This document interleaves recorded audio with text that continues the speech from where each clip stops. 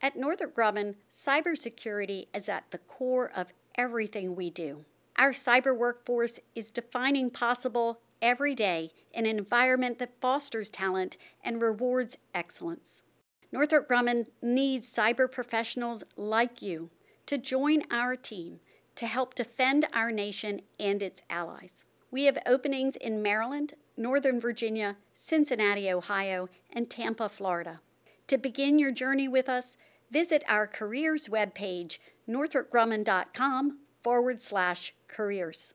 Welcome to the Defense and Aerospace Report's weekly cyber report, sponsored by Northrop Grumman. I'm your host, Vago Muradian. Joining us today is my good friend, retired United States Army Colonel and legendary aviator and cyber guru, J.C. Vega, a former Chief Information Security Officer for a leading cybersecurity company. He's got a lot of experience in that field. His last job in the United States Army before retiring was as co-founder and a director of the Army Cyber Institute at the United States Military Academy at West Point.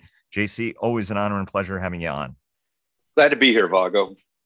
And before we get started, our daily podcast is sponsored by Bell. Leonardo DRS sponsors our global coverage. General Atomics Aeronautical Systems sponsors our coverage of strategy. GM Defense sponsors our technology coverage. And L3 Harris sponsors our coverage of joint all-domain command and control. JC, thanks very much again for joining us. You know, obviously Russia is at war against Ukraine, but also to an extent against the international community in terms of the sanctions that have been imposed on Moscow. There were widespread warnings that Russia would mount a major cyber operation before invading Ukraine, and that the Russians would massively retaliate against the West in response to sanctions imposed in the wake of this invasion. There were some offensive cyber operations before the Ukraine invasion. There were denial of service attacks, but it was relatively limited in scope, or certainly appeared that way. And then there was an expectation of major cyber operations against the West. We've got a couple of incidents that may or may not be attributed to the Russians. British Airways had to cancel flights over the weekend. Motorola reported factory and production line outages, and they blamed a cyber attack.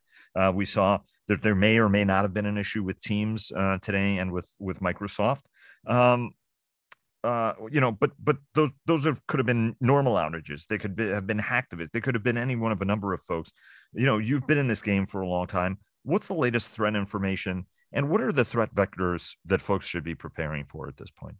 We look at this right now from looking at our own infrastructure, and so we always talk about you have to be able to identify what the risks that you have within your own environment. That means you have to have the visibility, and you have to have the asset management, and you have to be able to scan and have the ability to observe if something is occurring in your network. And if you don't have those things, you're going to be exposed because you're going to be blind to any activity. So that's a number one basic challenge that we have to have. You can't defend if you can't see it. So that's number one. What are these threats going to look like? Well, that's going to depend on who the aggressor is, because you talked about Russia, but there's more adversaries out there, there are more threats out there than just Russia. And the targets that they would attack vary based on their motivations. So it's more complex of a question that I can't just give you a very simple answer on that one, but I'm sure we're going to touch on that. I'd like to, right? I mean, so what is this? So on the one hand, we're looking and telling people, hey, listen, we should be preparing as the National Security Agency, the FBI, CISA, the Cybersecurity Infrastructure Security Agency, right? I mean, put these bulletins out saying, hey, there could be an offensive Russian state threat vector. So how do you protect against a state threat vector? On the other hand, we know that hacktivists are forces that are marshaled by our adversaries very effectively, whether they're Russians, whether they're Chinese, whether they're North Koreans, in fact, even Iranians, in fact, even terror groups were doing this. And then, on top of that, you have the ransomware concern, right, which is a simmering issue. And obviously, if you're Russia, you may unchain all of these different elements. Does that change the defensive picture for you as somebody who's been in the game for a long time? It does, because traditionally a nation state is not going to necessarily ransom your systems. So you don't have to, I wouldn't say you don't have to protect, that's not the right statement.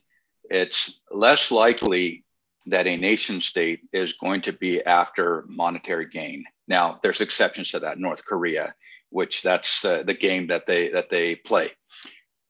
But in this case here, you're looking at Russia that is a little bit unhinged, and what you could expect from them might be different than before because of the way they're behaving and the way the outcome of the current situation is for them.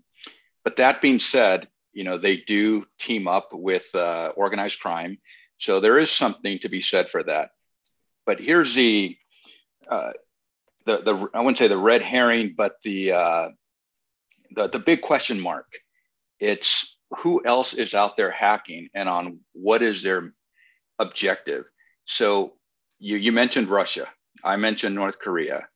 There's been talk about whether China or Russia are in collusion or working together, maybe not on this, but maybe on similar targets. But then we're hearing the hacktivists that are out there now, that there's a whole paramilitary cyber warfare going on, or where different groups, we heard about Conti saying that they're going to attack anybody that threatens Russia. And then we hear of other hacktivists that are being mobilized to attack Russian infrastructure. So now we have hacktivists that we don't have the predictability of what they will do and where they will attack.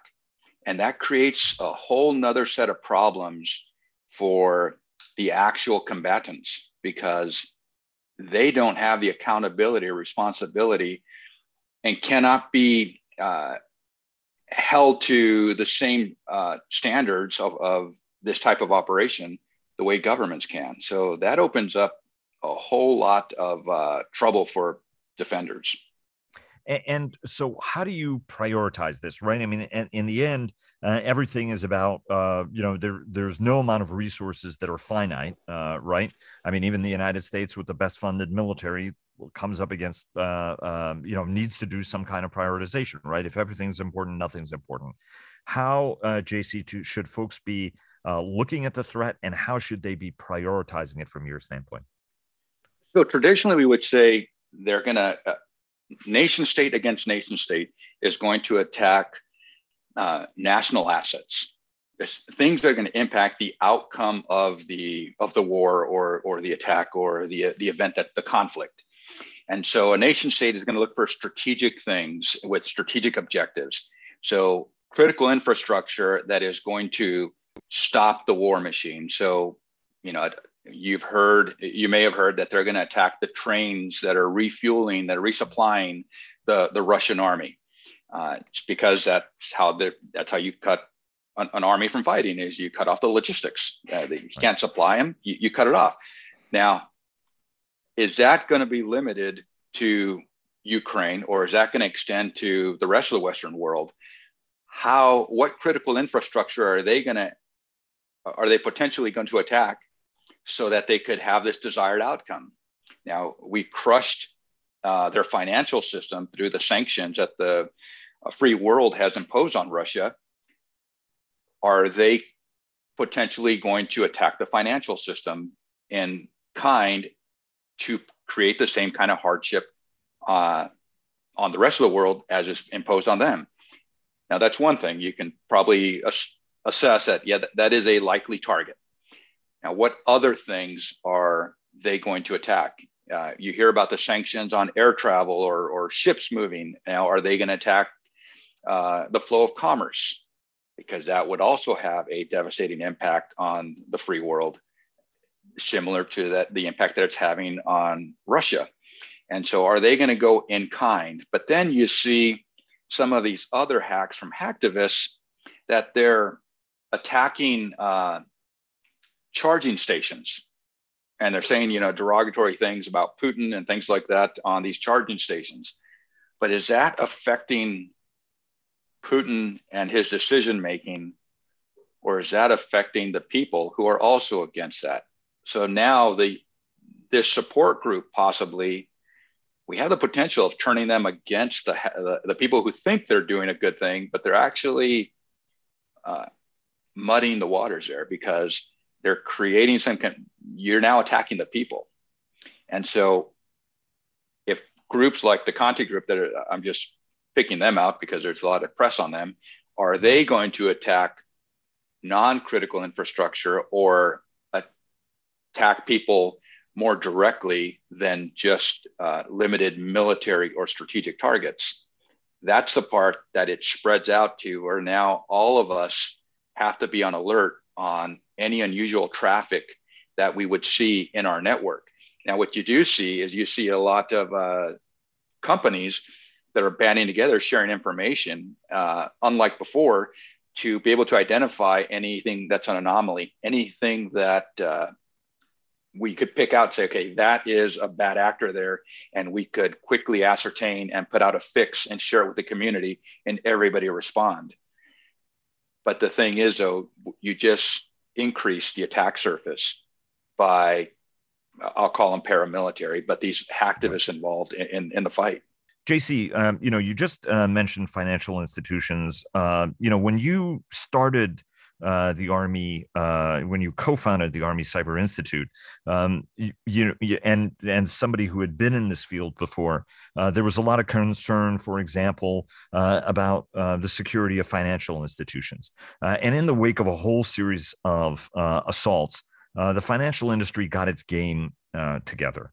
We're much better about backing information up, making sure that the way that we do it, make sure that if there's a bomb in one set of records, it may not necessarily contaminate all, right? I mean, we saw in the Sony case, every single backup was corrupted. So one backup after another kept destroying it. And then all of a sudden your data set is so old that it really becomes problematic, as was the case with Sony. How are we doing overall? And how would you characterize now the partnership and where it is between government and industry? Maybe take that first question first, and then we can talk a little bit more about the public-private cooperation and the kind of future we have to chart, especially, for example, as we saw in the story yesterday in the New York Times, how closely, for example, Microsoft is beginning to work, for example, with the U.S. government. Right. So back in the early 2010, 12, 13 timeframe, when we were working with the financial sector, we saw their budgets double. These are the individual banks. Their cybersecurity budget doubled tremendously by millions and millions of dollars. But what also grew with that is the complexity of their systems, and complexity is a component of their cybersecurity. And the more complex, the more difficult it is to secure. So these are interwoven systems, and no system is 100% secure. What they've done a really good job of is securing the system and managing the risk that they have to their institution, so that the losses are manageable and predictable, and they can operate on the day-to-day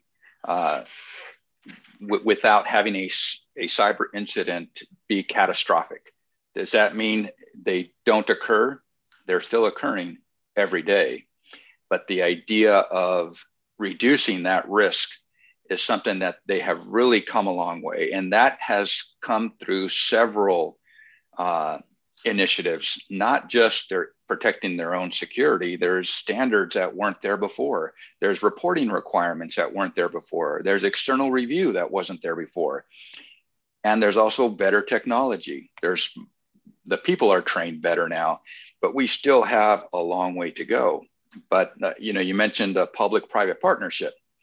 The idea of responding to an incident, that often before it used to be that we're going to respond ourselves and we're not going to include other people. But the reality is, a cybersecurity incident or any catastrophic incident, you have to depend on third parties to not only respond, but they also may be part of the risk equation. They're the ones introducing some of the risk. So there's some shared responsibility there. And the idea is to bring them into the fold, bring them into the discussion, bring them into your incident response planning, bring them into your exercises so that in time of crisis, you could respond and we use this term, I use this term from Covey, you respond at the speed of trust. And you have both trust in the people, but you also have trust in the systems on what they can and what they can't do. And which I mentioned complexity, and we might touch on this on acceleration of things, but we'll get back to complexity in a second. Well, so let's talk about complexity, because just talk about complexity, because I know it's an issue that you've spent a lot of time thinking about. So we talk about where, if we had $1 to spend, where would we spend it in cybersecurity? And there's strategic, operational, and tactical. Tactical is the thing that you're doing right now, right in front of you. Strategic is the big vision on where you want to go, and then operational somewhere in the middle. The day-to-day of what you're doing. And we're spending a lot of money, and there's a lot of initiatives. Great success is being had in education and training.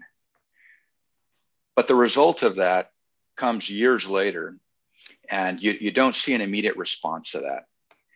But we're never going to bridge that talent gap to have enough people who are trained and qualified to defend at the rate we're going now. I mean, it's measured in millions that we're short people, qualified people. So what has to change? I mentioned that they're spending a lot more money. The industry is, and we're coming up with better ways, and systems are interwoven, but that's adding complexity. Complexity is an area that we are not, I argue, we are not paying enough attention to. Why do I say that? If you look at a lot of the software security tools that an organization has, they have a security stack that is on paper, looks phenomenal. But then if you dig into it, they also have a lot of that security that they're not using. It's not managed correctly. It's not configured correctly. It's not implemented. And there's dependencies on other systems that don't bring the full power of that tool to bear against a threat. Part of that is because the system itself is a system of systems, and the complexity makes it very difficult to garner the full benefit of any one tool. So you end up having to get other tools to make up for that. And every time you add something else, there's more connections there, and you have that network effect of adding complexity, the more nodes you have in the system. And I think we need to reduce the complexity. And so what is the architectural view, right? John Cofrancesco from Fortress Information Security joined us last week. He talked about the importance, that it's, a lot of what we're seeing is very positive in terms of the moves the administration's making, the seriousness of the talent it's putting in position. We saw the Senate yesterday pass the cyber incident reporting legislation and modernization of FISMA, the Federal Information Security Management Act. Right. I mean, there was an act that required reform. Ultimately, as we design this future security architecture, and you've joined us on the program a couple of times, JC, where you've made the case, for example, we're not training people the right way. We're never, you even noted that, right? I mean, we're millions of people short of what we're going to need. And the ball game now is getting very different, right? Good, if we're lucky, Vladimir Putin falls and turn a new leaf, better Russian government, or this just becomes a persistent, much more hostile environment, as we're also seeing from the Chinese. What is the approach that we need as we go into this new period to mitigate, to get perhaps the advantages that complexity allows us, but also address the potential disadvantages of that complexity, which is vulnerability? So let's talk about the policies. The policies are good. The administration right now is really taking a very positive actions in establishing policies and tackling some of the more challenging issues that, quite frankly, are hard. And so people avoid them because they try to go to the easy wins. But in this case here, they are tackling the hard. And what CIS is doing, what the administration is doing in the White House and all the different teams, they're moving in the right direction. Now, the question is, do the policies and the procedures line up and do they serve the constituents, the target audience? One thing that concerns me when you talk about a mandatory anything is what protections is that going to afford private industry? And the policy was just released, so I have not had a chance to read it. But if this policy has a potential of being punitive, then there's going to be an incentive to not report. So how do we create the environment where there's an incentive to report without exposing the organization,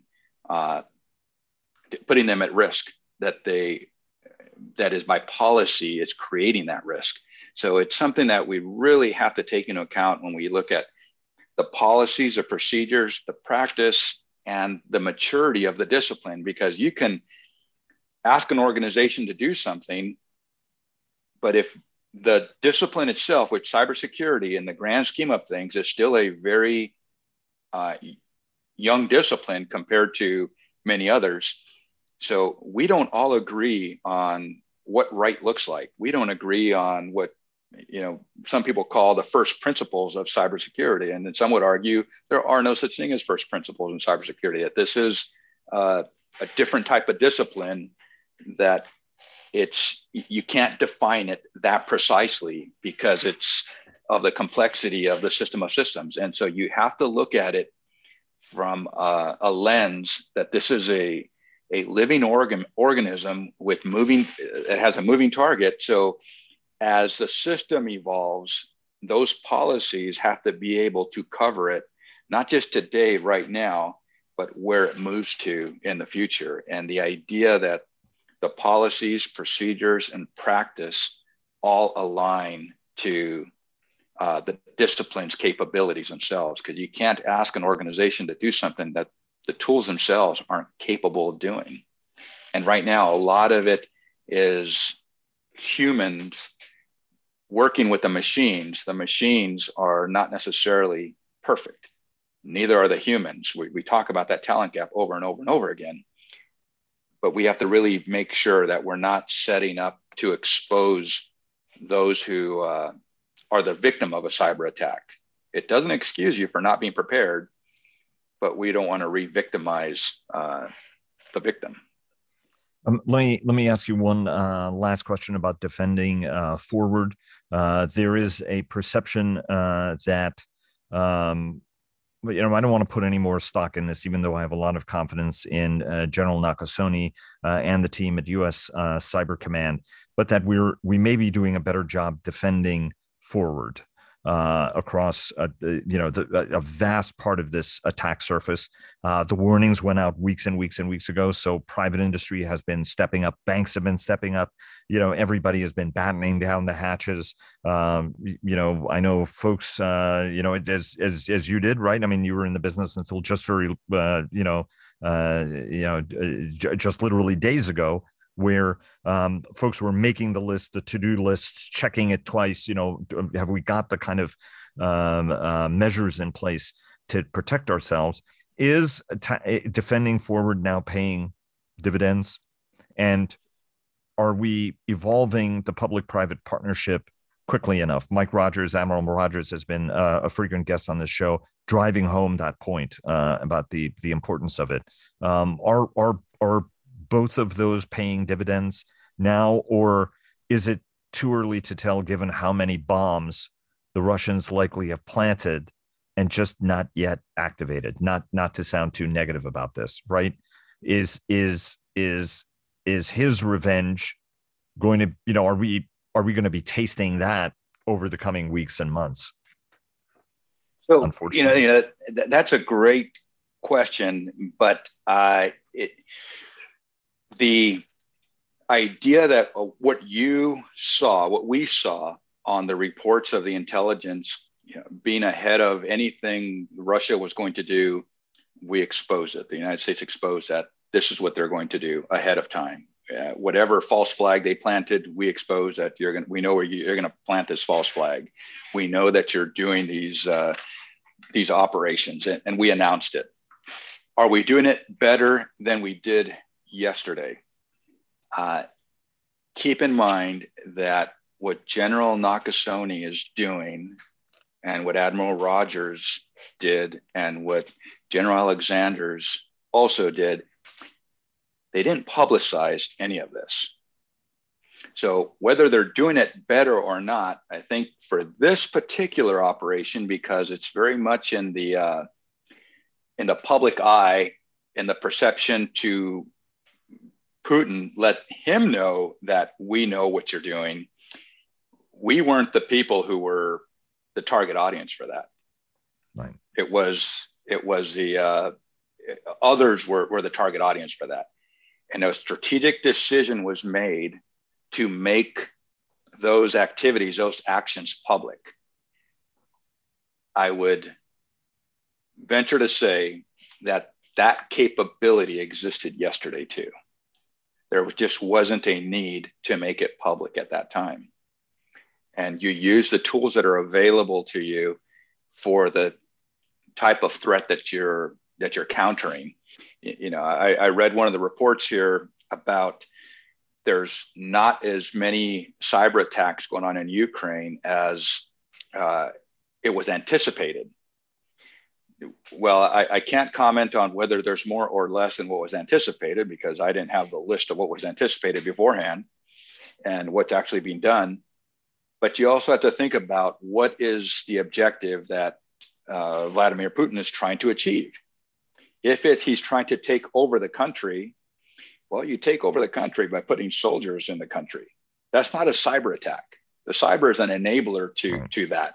So the idea of what is that strategic objective and does cyber play a role in that strategic objective? In our case here, I would assume General Nakasone did not consult me on this, and he knows a lot more than I do, is that this was a strategic objective to release that information so that the audience that was intended to receive it could see it. And we also were able to see it, but we weren't the intended audience. And there's a cost of releasing that kind of information because the sources that they came from could be compromised forever. In other words, we can't do that again. You only get one chance to expose it. That being said, there was a strategic decision made to release that information. And so you have to look at what the threat that you're facing and what is the appropriate tool to use at that time. And in this case here, if it is the case that the Russians are not using cyber as much as was anticipated, well, they're probably, because that's how they're assessing their success, isn't going to be by cyber, it's by putting boots on the ground. You know, a 17-mile convoy of trucks has a greater statement, a visual statement, than a denial of service. Right. But if you can predict the threat, you could, and let them know that's what you're going to do, that has an effect also. And last question, are we partnering public-private as well as we need to be? And are there already some lessons to be learned from this? Last question. There's always lessons to be learned. And right now, what we're observing and being observed is everything that we're doing, that they're doing, that the Ukrainian army is doing, everybody is taking lessons for the next event on what to do and what not to do. Hopefully we won't ever fight this war again or this battle again, but the lessons learned from here are going to carry forward. What worked and what didn't work. The public-private partnership, I did have a few friends that went into Ukraine to defend their infrastructure and got caught up in all of that, but we were able to get them out. But that is private entities going in to work with critical infrastructure to defend it. It is essential to have that public-private partnership because, especially in the United States, when most of our critical infrastructure is run by the private sector. It might be regulated in some instances by the federal government, but these are state and local municipalities that are running the critical infrastructure. We have to work together with our service providers, the Microsofts that are out there, the cybersecurity companies, but also anyone who's also producing your third-party vendors who are introducing risk to your environment. We have to have some type of transparency and some mechanism to exchange information so we can better secure our environment from all threats. I lied. This is the last question. Are we doing better as defenders? Are we making enough progress? Because every once in a while, even if you've made enormous amounts of progress, the threat's changing, the environment's changing, and you never, this is a community that never wants to rest on its laurels. Are we making the kind of progress we need to be? Is this encouraging where we are and where we're going from your perspective? Or is this something where we still got a lot of work to do? Well, I think we're making strides. So what Jen Easterly has created, the assistant director, as to give an example in Log4j, she was working with the community and posting updates that were actionable to the private sector and the public sector. And we were all using the same source of truth on what to do next, even as it changed, and it changed faster than anybody wanted it to change. But that was a single source of truth that everybody was referring to, and that was coordinated by CISA. And that's a great example there of the public-private partnership where the knowledge is being shared and to create actionable information for anyone who subscribes to the instructions that they were putting out. So I think that's a great example right there of where it worked. And now you see at a global scale now, some of these challenges that we're facing at Ukraine, in Ukraine, they're asking for help, talking about this cyber army, cyber defenders to come in and help Ukraine. And you're seeing a response. People are stepping up, organizations are stepping up. So we are definitely on the right path. JC, always a pleasure having you on the program. Best of luck to you, and already looking forward to having you back on the show. Thanks so very much for joining us. Thanks for having me, Vago. Always a pleasure. From cyberspace to outer space, Northrop Grumman cyber technology spans all domains and all aspects of national security. We are delivering the next generation of cyber capabilities that protect our nation and its allies. Visit northropgrumman.com/cyber to learn more.